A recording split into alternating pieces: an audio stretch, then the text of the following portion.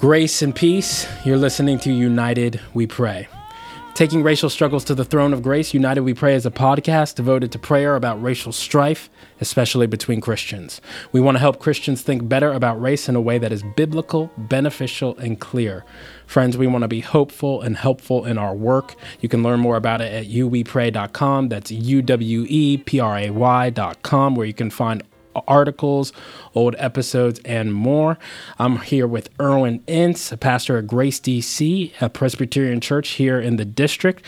He's the leader of the Institute for Cross-Cultural Mission, which is a church-based training and research entity dedicated to equipping current and future Christian leaders for cross-cultural ministry. He's also a CrossFit extraordinaire. And Erwin, let me just say this. You have one of my favorite laughs of any human being. Oh, okay. Just warmth. I received that. Yes, man. You just bask in the warmth. That. So welcome to the show. Thank you for joining us, brother. Thank you, bro. Good to be with you, man. Yeah, man. I mean, it's still coronavirus day, so I'm sad we couldn't be in person, but here we are, keeping our social distance, trying to love our neighbor. That's right. So, Erwin, I just talked about ICCM, if that's a good that's right. Yeah, that works. ICCM. Tell me why you're given to this work, why Erwin Ince is doing this work. Sure. Thanks for that question. This really does come out of my heart's passion for ministry and for the church. It really developed out of my own sense when I came to faith in Jesus Christ. He developed, I would say, in me what I call a divine dissatisfaction. And that's a phrase I got from Dr. King, who encouraged his hearers in at least one of his messages to go out with a divine dissatisfaction. And he meant by that, what do you see in the church, in the world, that's not in line with God's word and his will and his way, and the Lord gives you a divine dissatisfaction about it. And for me, that was the overwhelming mono-ness of the church, the mono-ethnic reality of most local churches in America. Now, there's a reason why I think the Lord gave me this divine dissatisfaction. It's because of my life as a young adult before the Lord grabbed my heart. I had just a very overwhelmingly racialized worldview. I was very much involved in a Black nationalistic movement at my college campus in New York City, and I was hostile. I had a hostile view toward Christianity, even though I had been raised in the church. I had rejected the faith and developed this hostility toward the faith as a white man's religion, as something that was used as an oppressive tool for people of African descent. And so when God in his mercy opened my eyes, brought me to himself, as Wesley says in the hymn, I awoke the dungeon filled with light. Amen. My chains fell off. My heart was free. Yes. I rose, went forth and followed thee. Yes. Yeah. When that happened to me in a historic African-American church in Washington, D.C., what also began to happen to me was this sense that, okay, I get this sense. Here's a reality that my true family, my eternal family, are all those to whom I'm united by faith in Jesus Christ. And that's a truism that I'm not seeing lived out in practical ways in the church. And so that's the genesis, I would say, of this divine dissatisfaction and a sense of calling that the Lord gave me, I believe, in my ministry pursuit to press into this. Amen. The pursuit of unity and diversity, reconciliation. And I understand that there are historical reasons for the divide. Like, I'm not saying that this is a simple thing. Right, of course. Of course. And so that's what we did. When I pastored the church, we helped to plant an intentionally cross-cultural church. And then when I transitioned out of that, it came out of a sense of call to pursue this outside of just the bounds of my local church. So it was important for me to still serve as a pastor, but also as the Lord gave me opportunity to engage these issues um, in a broader way outside of just the local church that I was serving. Amen. Amen. And one of the ways you're pursuing it is you are an author, and I want to ask you about your forthcoming work. But I think I maybe first read some of your words when I was reading about a hero of mine, Francis Grimke, his meditations on preaching. You wrote the foreword to that. Thank you for this, brother. Edifying to me in many ways. I love this quote. I mean, Grimke is such a gospel man, and yet he says, I have always been ready to speak in behalf of the rights of the race, and have never hesitated to condemn in the strongest terms those who are trying to deprive us of our rights as men and as American citizens. Yes. And even in your own story, you have the tension of seeing Christianity as this oppressive tool of white men, and yet now seeing the truth of the gospel of the Lord Jesus Christ. Yes. But yet you don't just write forwards. You also have a book forthcoming this summer, Lord willing. And I've been learning to say Lord willing in these coronavirus days. Amen. Amen. You'll be the author of The Beautiful Community, Unity, Diversity, and the Church at its Best. And you say the church is at its best when it pursues the biblical value of unity and diversity. And what I want to ask you is, what do you mean by unity and diversity? And more importantly, what does Scripture mean? As you say, it's a biblical value. You've already brought that up in your kind of testimony. So talk to me about that, brother. Sure. Well, there are certainly lots of books out here that talk about reconciliation, racial reconciliation, unity and diversity. For me, my particular contribution is here that this is rooted in the nature of God. That the God that we worship is perfect and absolute unity and diversity and unity, right? As Father, Son, and Holy Spirit. That we know, right, as revealed in the scriptures, that our God, that who we declare, and who tells us in Deuteronomy 6:4, right, hear, O Israel, obey, right, O Israel, the Lord our God, the Lord is one, right? You shall love the Lord your God with all your heart, with all your soul, with all your might, and that this reality of the oneness of God is one, is not just a declaration of monotheism, even though it is that. It is also a declaration of the unity of God, right? Even the simplicity and beauty of God. And so when we hear the Lord Jesus in John 17, in his high priestly prayer toward the end of that chapter, when he starts praying for us, when he says, Father, I do not pray for these only, meaning the disciples that the Father gave him on the earth. He said, but I pray for all those who would believe in me through their word, right? That's us, right? He says that they may be one as you and I are one, right? That they may become perfectly one, that the world may believe that you sent me, that the world may know that you sent me. He says this one over and over again. And the Lord Jesus is not pulling that out of thin air. He has the Shema of Deuteronomy 6:4 in mind. Hear, O Israel, the Lord our God, the Lord is one. And so when Jesus is praying in John 17 for us, that we would be one, even as he and the Father are one, he is making this declaration that our unity in our diversity is to image the diversity of our God. So when God says in Genesis 1, right, 26 and following, day 6, let us make man in our image according to our likeness.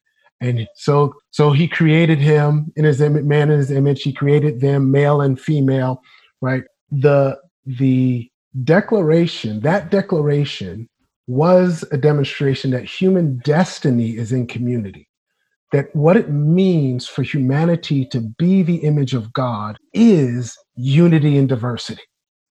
And so when you get to Revelation 7:9 that people like to look at, right, where you see every tribe and tongue, nation and peoples before the throne saying, worthy is the Lamb to receive glory and power and honor, right?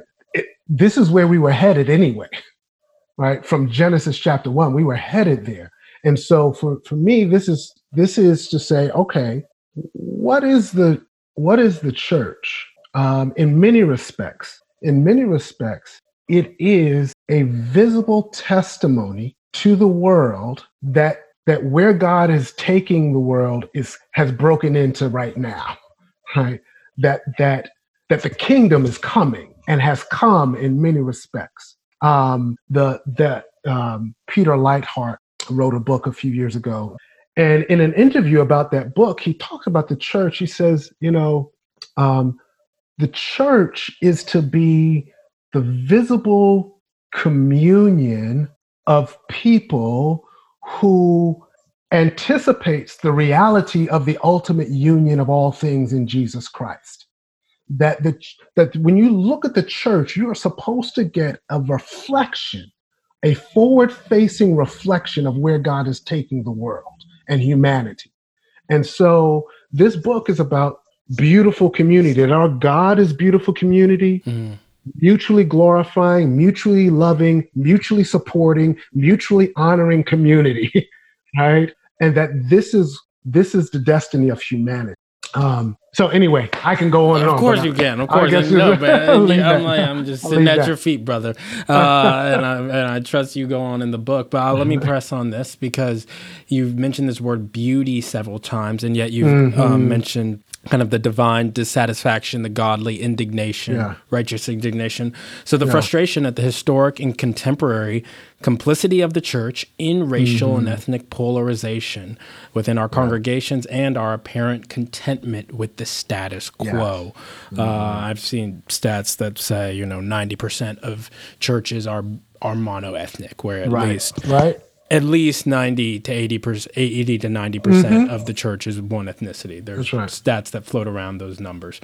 And I'm wondering, Erwin, before we talk about the beauty and then specific steps how we get to that beauty, if you can speak to the contemporary complicity. But other ways we see that, as people might look around and say, well, what's the problem, or on both sides, and Let me just give you an example. Please. My mother's side of the family is from Wilmington, North Carolina. And I grew up in New York City, as mentioned, in Brooklyn, New York. And so my family's story on my mother's side is part of the Great American Migration, right? The mass exodus of Black people out of the southern states over a 70-year period from the 1900 to 1970. My grandmother left Wilmington in 1947 for Harlem to make a better way for her children. My mother is one of six. My mother left Wilmington in 1952, right around age 15, 16, finished high school in New York, and then went on. And so there's a book that just came out last year, I believe it is. Zucchino, David Zucchino is the author. And the book is titled Wilmington's Lie. The coup of 1898 and the rise of white supremacy. It is about the story of the white supremacist overtaking of the city government in Wilmington, North Carolina in 1898, where it is the only recorded hostile armed takeover of a duly elected city government in America. Right? In 1898, Wilmington, North Carolina the population was 56% Black. It was the most populous city in the state. It was a major city, as a port city there, right? Cape Fear and the like. And it was becoming a model of Black-white cooperation. You had Black elected officials. 13, I think it was 10, of the 26 police officers in the city were Black. You had a major thriving Black newspaper called The Record. And this became intolerable to the white supremacists. And they launched a plan to take the city back. They called it literally the White Supremacy Campaign. Right? Wow. And they did. So here's 2 points on it. One, when the coup happened, I mean, they murdered 60 or more African American men on the days after the election. right? And you had white Christian ministers in Wilmington supporting the takeover, Right, right? right. Right. Right. You're talking about active engagement, and so my grandmother was born in 1916. My grandmother was born 18 years after the coup, right? Right. Um, I only found out about this in the last 2 years. My mother didn't know. They don't, it was buried, okay, in the history of that city. So today, Wilmington, North Carolina is 15% Black. It was 56% Black in 1898. Today it is 15% Black. It never recovered. That thriving Black middle class that was developing and growing, it never came back to that city. So even now, so my point is, we have to deal with this truth, right? I'm personal, like I got a personal connection to that story. I'm not hating on being a native New Yorker and growing up in New York City, but there's a reason why, right? That this happened. And so what does it mean for the church in Wilmington, North Carolina now? Right? If they're going to start pursuing reconciliation and unity and diversity, you have to deal with the bitter history and the bitter fruit of it. Does the church in Wilmington, and does a local congregation that, let's say they've looked at their minutes, they actively supported this, in using this example in miniature, do they bear a responsibility to integrate their church? And I'm asking that because I think a question that arises in my mind as I think and pray is, do we generally bear a responsibility to integrate our churches to a certain threat? Now, integrate our churches. Now, the next question is, well, then to what threshold, right? And I would think Scripture gives us what I say is there's no off-ramp in this conversation. Like, okay, we've hit 60-40, we're good, right? You're talking about faithfulness, repentance, confession. These things go on. Even in the most diverse of churches, we're not just after superficiality. That's right. The rock concert down the street when it was happening, that's diverse, but that's not a real beautiful community. Certainly not displaying the beauty of God. So because you're talking about this beauty, do we bear that responsibility, Erwin? And then if you'd say, well, and my guess is it's more complicated than that. Tell me about some of the steps you are then saying of how we can pursue this beauty. And I hate to simplify it too much, but as people are like, I want some steps, what do you say? That is a very complicated question for you. Sure, of course it is. Let me say, I was just in Wilmington doing some work with some churches earlier this year in February before Corona came upon us. Yes. And having this conversation, there are some churches that are saying, what do we do here? Right? And so there is a response. The responsibility is this, Isaac. It's too simple to say, oh, we've got an integration goal of X percentage for our congregation or for our local church, right? That becomes a forced thing. This is not something that you try to manufacture. This really is rooted. If we're grasping this gospel truth of reconciliation, the pursuit of beautiful community and unity and diversity, it's around this reality. What does it look like for me to love my neighbors well? For us to be loving our neighbors well, most particularly those neighbors who are not like the majority here. Right? What does it mean? What does it look like for us in practice to do this? Because the level to which you have diversity in a local congregation, ethnic, racial, socioeconomic, generational, that's really the Lord's doing, right? That's his response. Like he calls us to a certain heart disposition and then a willingness to pursue, right, this this love across lines of difference. As a Presbyterian, I hold to the Westminster Confession of Faith. Well, I mean, hey, man, we quoted it the other day. Yeah, go ahead. Yeah, we quoted it the other day. There we go. I didn't say, and nothing good could come out of the PCA. I'm just saying, we did talk about repenting in particular since particularly. I appreciate that contribution. And then I just skip over the part about baptizing unregenerate people. But go ahead, brother. Yeah, so I'm going to go to a non-controversial chapter of the Confession. Chapter 26 of the Westminster Confession of Faith is of the communion of saints, right? And it is a chapter in the Confession that brings out the biblical truth of what it means for us to be united to God through faith in Jesus Christ, and thereby being united to one another in love, the Confession says, and meaning, therefore, we have a mutual obligation to pursue the good, right? What makes for the good of the inward and outward person, right? In things spiritually, materially, right? That this is an obligation of love, right? That we're called to. And there's a sentence in there that says, and this is to be extended to all those in every place who call on the name of the Lord Jesus. This love, right? Now, two things I'll say. One, you say, okay, well, when did Presbyterians not say that the Westminster Confession of Faith, together with its larger and shorter catechisms, was a faithful representation of the system of doctrine taught in Scripture? And the answer is never. Presbyterians have always said that. So then you say, well, then how could Southern Presbyterian theologians write a defense of slavery and segregation if they said chapter 26 was a faithful representation of what the Scriptures taught? Anyway, that's one.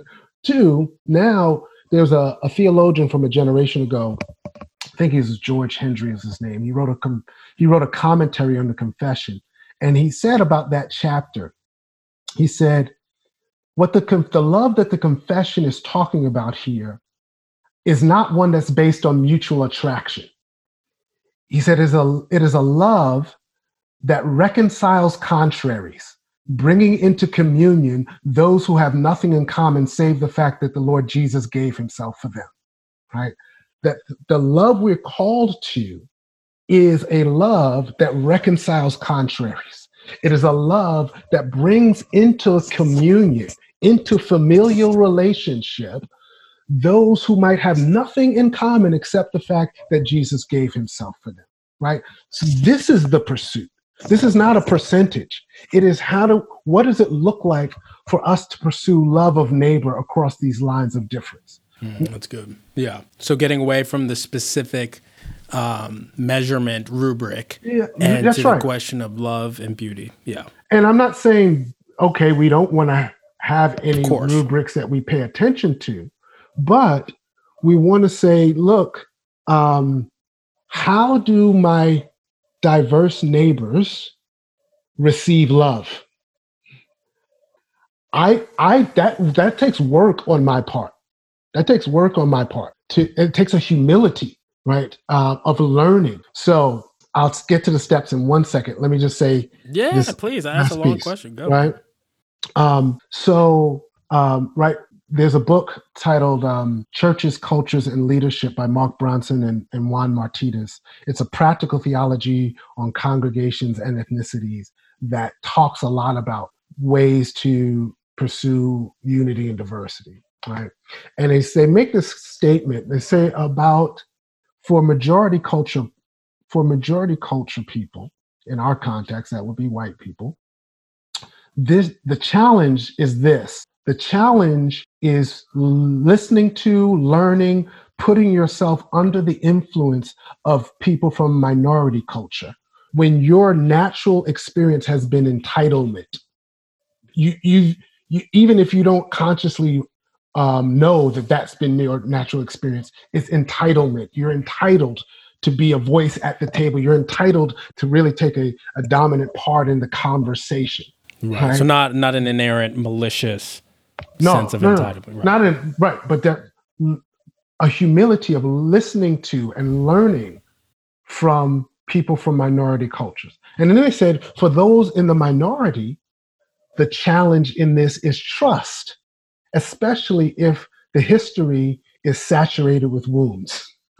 Right. So especially when the wounds are still present, right, and felt, right.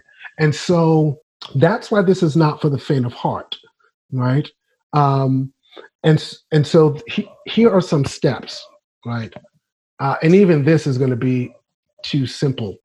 So I'm going to qualify it after I give them. I call it these 4 things that happen not necessarily sequentially, but all have to be there if a church is really going to engage in this pursuit. And we don't have time to get into, a majority culture church pursuing this and a minority culture church pursuing this. I'm just going to lay these out. Right. Lay them out, brother. One, I say devoting to the doctrine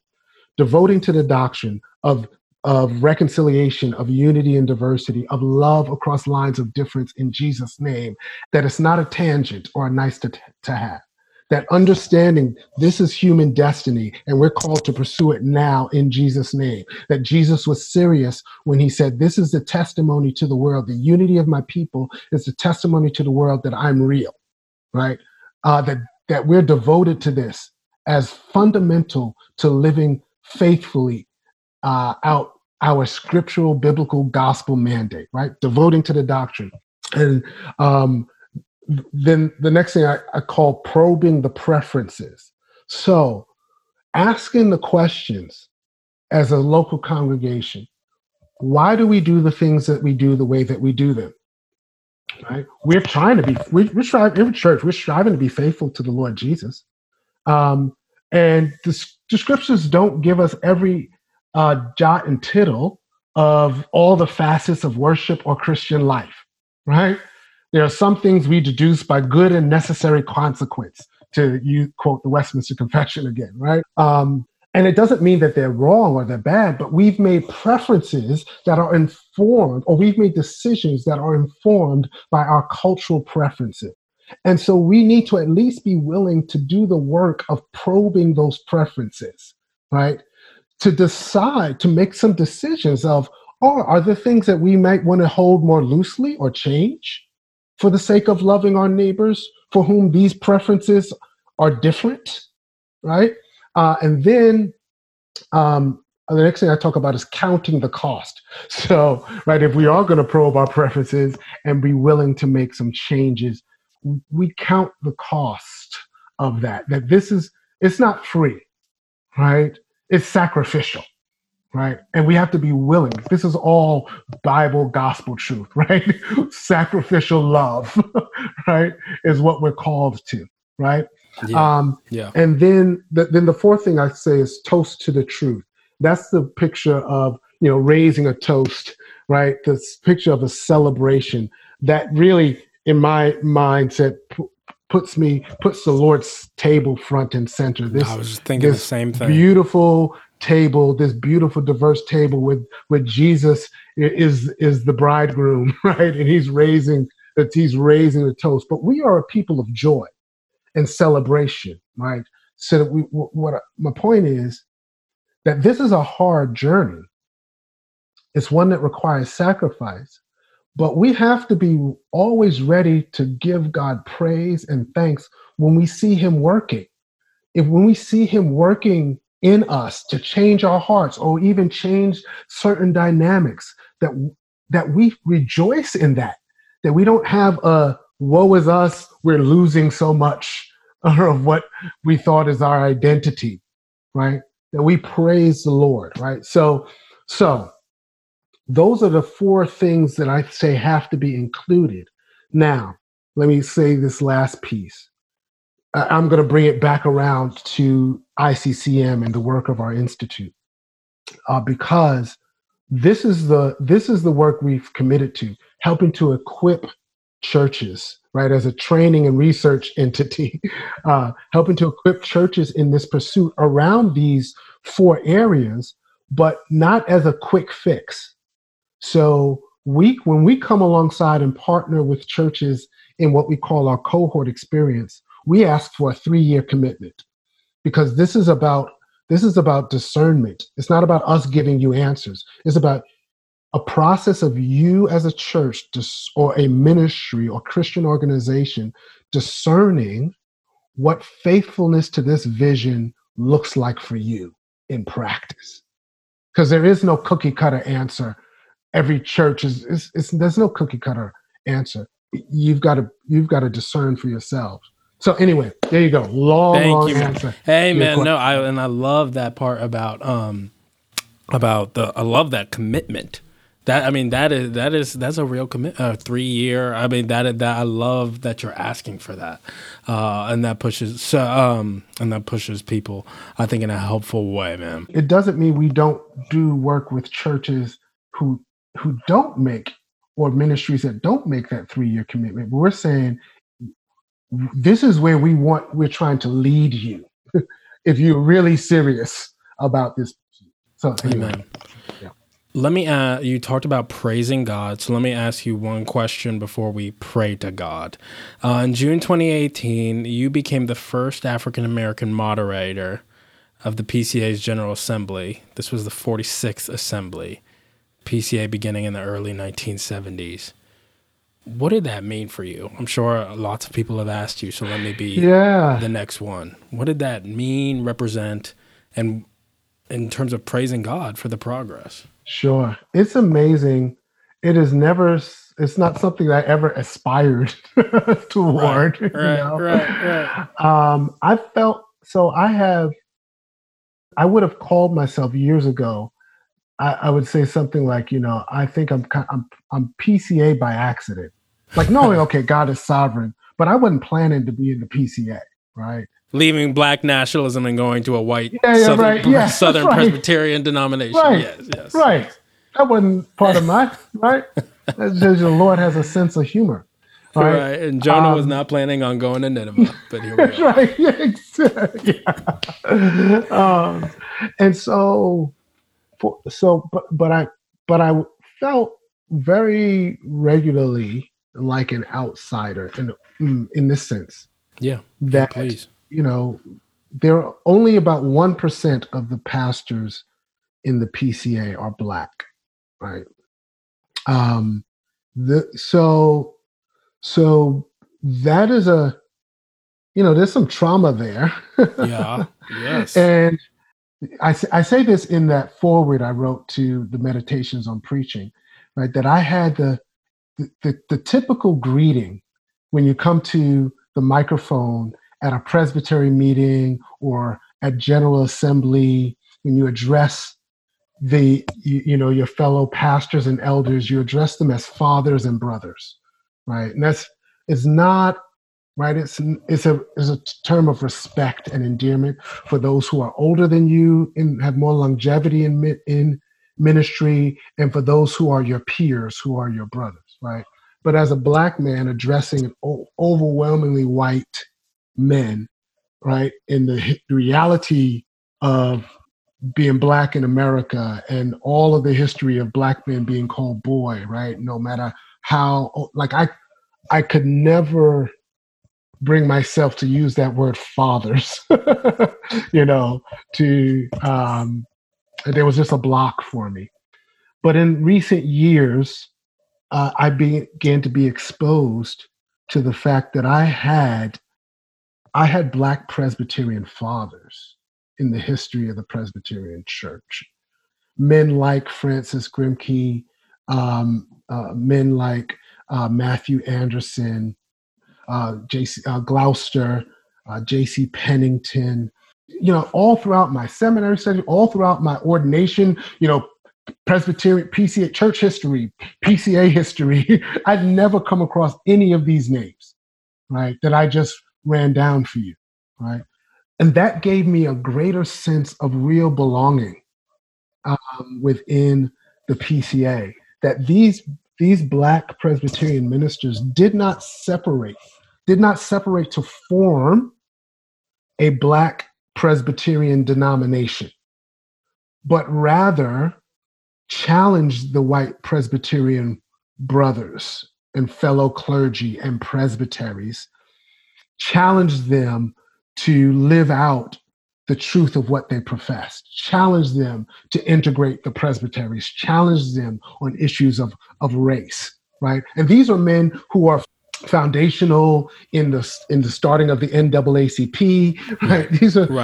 So these are not people who took some high theological high tower view, right, and didn't come down on the ground, right? And so that engendered in me, when I was elected as the moderator of the 46th General Assembly in 2018, just a real sense of joy and praise to God that I'm not, this is not, that I'm not new.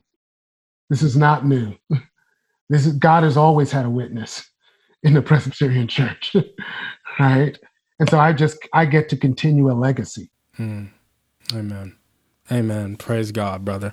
Praise God. And I mean, well, and it leads me to wonder, you have so many people asking that question of, do I leave or do I stay? These denominations. And I guess for a bonus question, what is your typical counsel on that difficult question? Yes. Great. Yeah. I mean, I hear it and engage it all the time, and I've had to ask it myself. Do I leave or do I stay? Right. And I tell people, listen, I'm here because I am convinced that the Lord has called me to be here. Like that this is really and truly about God's calling. That if you don't have that sense through prayer, study with the word, wise counsel from other believers, that God has not called you into this, then it's, you got to be where God calls you. Jesus is the commanding general. He tells some people stay here and others go there. And his people, when they're in tune, they listen to him. And here's what I also say. I say, it might actually only be that you need to step out for a season, right? Because you don't know the future. Right. We're not making lifetime decisions. Right. That's right. Necessarily. Yeah. That's right. And minority fatigue is real. It is real, And so I don't try to shame people if it's just like, no, this is a sense of really calling. And if you're really striving to be faithful and hear the Lord and respond to him and be where you not only going to flourish as a follower of Jesus Christ, but you're going to serve the body of Christ and help that body flourish, then that's what you do. Amen. Amen. Erwin, you've done much in this conversation, brother. Let's do one more thing. Let's pray to our Lord Jesus Christ. So, brother, if you would open and you just pray over some of the themes we've talked about here, and then I'll close us in prayer. Yeah, sure. Let's pray. Lord, you're good. Your mercy endures forever. You are faithful from generation to generation. And Lord, we want to, our hearts want to say, like the psalmist, one thing have I desired and sought after, that I might dwell in the presence of the Lord, to gaze upon the beauty of the Lord and to inquire in his temple. You are glorious and beautiful and majestic and radiant, Father, Son, Amen, and Spirit. And you have declared that the earth is yours and the fullness thereof, and that we are your people, and that you are calling us, Lord, to be your image in unity and diversity. And our confession, God, is that it is impossible for us to do this apart from the work of your Spirit, that we are desperate for you to work toward this end. And so I pray, Lord, for all those who would hear this podcast, for your church, for me, for my brother Isaac, that you would be pleased to work in us toward that end, that you would make us people, gospel people, who embrace the rhythm of confession, repentance, forgiveness, love, and joy to the glory of your name. Do this so that the world might see your beautiful bride and know that you are real, that the world might be able to start looking even more attentively at the church and see a bride who is being prepared without blemish or spot or wrinkle for that great wedding day. Do this, Lord, for our good. Do it for your glory. In Christ's name. Amen. Father, we give you praise and thanks that though we can't gather physically, we are united spiritually through our Lord Jesus Christ. Yes, Lord. We give you praise and thanks for the work of ICCM, and Lord, we ask that you would bless it. Lord, we ask that you would bless the work of United, we pray. Father, a phrase bouncing in my mind is what our brother quoted earlier about a history saturated with wounds. Mm-hmm. And we know that the wounds in so many ways are still open and painful for people. Oh, Father, but yet we also give you praise and thanks that the wounds of Christ are in our history. Yes, yes. And that it's his wounds which compel us and which made us into one new man and compel us to live out that vision, Lord. And so we ask, Lord, that we'd not pursue cookie cutter love, that we'd not pursue quick fixes, mm-hmm. quick measurements, this or that, and act as if we can move on, Lord. When we're on, you said for us to daily pick up our cross through your Son. And Lord, we confess that sometimes in this area, we leave it on the ground and it's been left there too long. So Father, would you give us grace to pick up that cross? Father, would you give us grace today? Would you use what is ugly as you did in the book of Genesis so clearly? In Genesis 50, would you use what is ugly and make it beautiful? As my brother said, redemptive unity is what we're after.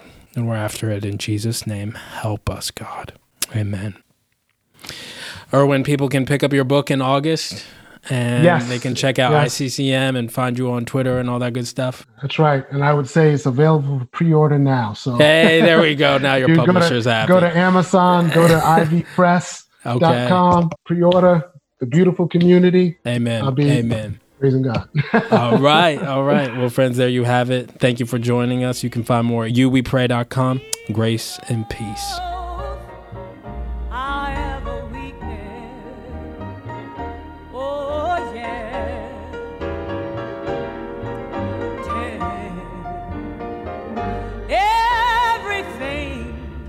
To God.